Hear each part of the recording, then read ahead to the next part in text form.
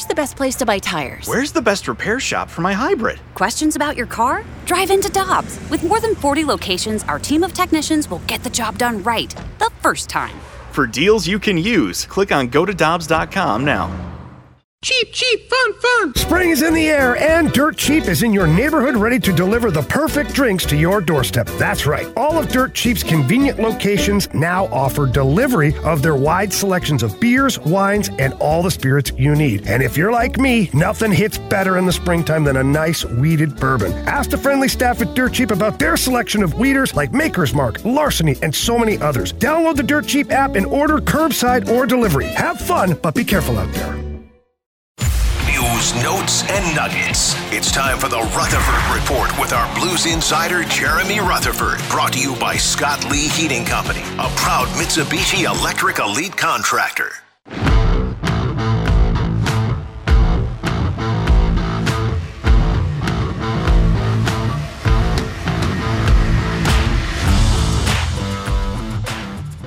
With Dan McLaughlin, I'm Anthony Stalter. It's Fastlane on 101 ESPN. Let's head to our 101 ESPN Celebrity Line. We're joined by our guy, Jeremy Rutherford of The Athletic. He's our Blues insider.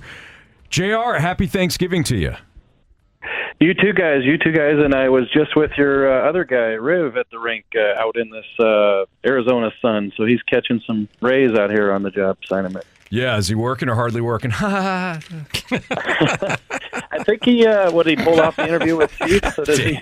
It just made me laugh. That is so I haven't heard that one in a while. So. It's supposed to be Did stupid. he cover a segment for you guys? Does he get the interview with Chief? Yeah, he's supposed to send it over. I'm sure he did it. Him using technology to send the interview over, JR, could be a little spotty, but I'm sure our guy figured it out. Oh, that's good. Well, yeah, I think he did do it. He said he did it, so it should be on its way. There you go. Hey, JR, good to be with you at the Missouri Sports Hall of Fame. I was thinking of RMAC. Yeah, you were. RMAC is something that Anthony and I love to go to together and take steams together. But I was thinking of the Missouri Sports Hall of Fame, which we were at on Sunday, and it was good to see Barrett Jackman go in. It was a great speech and something I know that he was very proud of. But good to see you.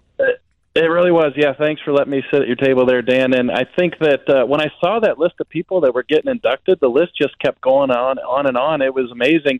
You know, first you're looking at Adam Wainwright and Barrett Jackman, and then our friend Bernie Miklas at the Post-Dispatch and 101 for so many years, and Kenny Wallace. And then, Dan, as you know, the story is beyond those famous people that have played pro sports here in St. Louis. You know, just all the folks from WashU and around the area, Southeast Missouri State University, just heartwarming stories. So they did a great job with that over at the Chase, and that was fun to be at. Hey, JR, with the Blues and Coyotes ready to go tonight after a couple of nights off, what do we need to know about this matchup when it comes to the Blues? And maybe not the matchup, but line combinations, defensive pairings. What do we need to know ahead of tonight's game? Yeah, for sure. Let's do it. So, they're going to play Arizona again. They don't play them all 81 games, 82 games a year. But it does seem like they play them a lot. But they're going to play them, for the third time this season, and then they come back here in December. So tonight's game, I talked to Craig Berube. Matter of fact, I'm following him around all day long today, shadowing him for an upcoming story at The Athletic. So he's given lots of insight as to what it's like to be an NHL coach, and we'll get a one-day glimpse here, and I'll have that article coming up. But I just spoke with him, and we got the line combinations for tonight's game. And the key in it is that Jake Neighbors is going to be moved up to the second line. He's going to play with Brandon Saad and Braden Shen, and Verana is pushed out, so he'll be a healthy scratch. Talking to Berube about him, he said that they need more from him. They said he can skate like the wind, and he's got a great shot, but they're just not seeing enough work from him, so he'll be a healthy scratch tonight. And then the D pairs are the same. Tyler Tucker will sit out his seventh straight. Craig Berube said they'll get him in soon. He's a big part of the future, he said, but not tonight. And then Bennington and net. How about the right wingers, JR, and just trying to get that side of the ice going? Yeah, that's a big thing here. You got Jordan Kyrou. The goals are going to come. Dan, they haven't come yet. But then after that, you've had Kapanen up there. I asked Berube a couple of weeks ago, I said, is he a guy where he can be a top six forward on this team? And he said, he's getting his confidence back offensively, but it's just not there yet. So he's down on the third line.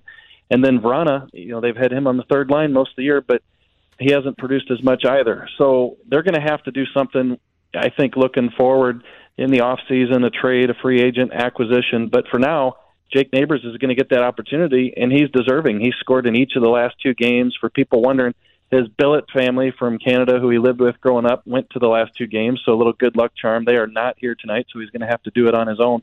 But I like Jake Neighbors' game. He might not be a 15-year guy in terms of playing on the top 2 lines, but I think that he can do that, and now it's going to be his opportunity tonight against Arizona. Jeremy Rutherford joining us right now on the Fast Lane on 101 at ESPN. JR, going back to Vrana, is this a situation, and I realize I'm asking you this about a player that you don't know how he's going to perform one way or the other, or behave or act or whatever, but given his skill set, is he a fit ultimately for what Craig Berube wants out of his forwards? I don't think so. I think what Craig Berube said today about him that stuck out to me is he's just looking for that goal, and now people are going to say, yeah, isn't that what a guy like him does? I mean, he's an instant offense type of guy with his shot. We've seen it a couple times this year.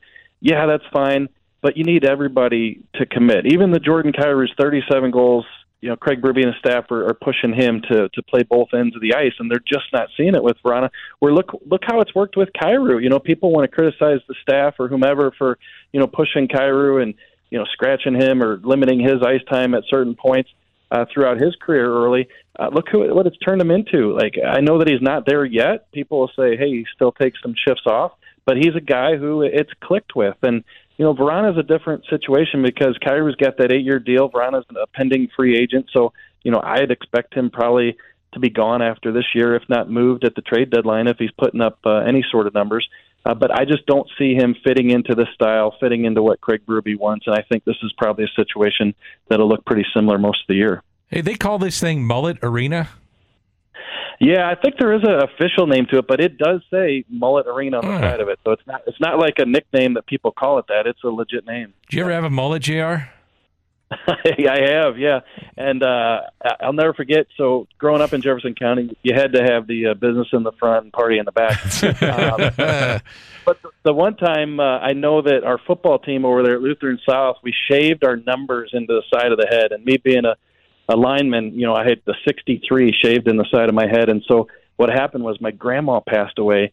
And the next day, a couple days later, I go to the funeral. So you're at the wake, and I'm walking around. I must have looked like an idiot, guys. Oh, no, Granny. And you know how it is. Yeah, you got all of her, 70-year-old friends walking around saying, "You're the grandson. What the hell's up with your hair?" She told us about you. Yeah. All right.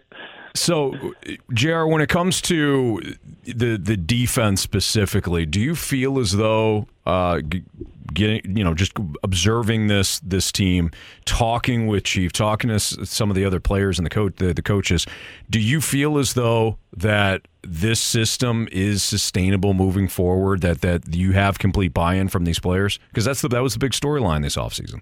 Yeah, it was a big storyline, and so far, yeah, I think so. I mean, I haven't had any conversations with players where they're opposed to it, they're not adapting to it or don't think that it can be successful. I think that they're on board, and I think the biggest thing in hockey, which we've seen in every sport, guys, you guys have seen it too, is the positive reinforcement. When it works and players see that it works, then they buy into it. So, yeah, if this season goes off the tracks and they just don't feel like it's something that is helping them have success, then you're going to lose that buy-in. But so far, it's really worked. And I know there's been a game or two here or there that doesn't look pretty, but I think by and large, for the most part, these guys have bought in. And on the nights where they're playing well and it's defense is creating some offense, they really like what they're doing. JR, it looks like the power play has improved. It's not great by any means. It has improved slightly, but they still rank 31st in the NHL. What are they doing with the power play? What have they used the off time on the road to do during practices? Those kind of things to get this thing a little bit better. Yeah, Danny worked on it today at the Mullet, and they have Scott Prnovich quarterbacking that top unit, which people can say, yeah, it's about time, but I think that was a pretty significant move. Look, this was a guy who didn't play a lot the first handful of games, 10 games or so, but now he's in there and supplanted Torrey Krug as that quarterback on that power play one. So I think first and foremost, that's been a key. But also, I just think that they've been a lot more direct, and the passes are quicker. You saw the goal by Buchnevich the other night, just right through the slot area, and then he's getting the shot off quick. We didn't see that in the past, so still a long ways to go. It's odd that we measure success by saying they scored one power play goal in the last couple of games. That's what the bar. Kind of where we're at, though. Yeah. JR, great stuff. Like I said, happy Thanksgiving to you and your family, and we'll talk to you next week. Yeah, you guys too. Thanks a lot. Have a good holiday tomorrow. Thank you too, buddy. Again, that's JR, Jeremy Rutherford. Good dude. Great dude.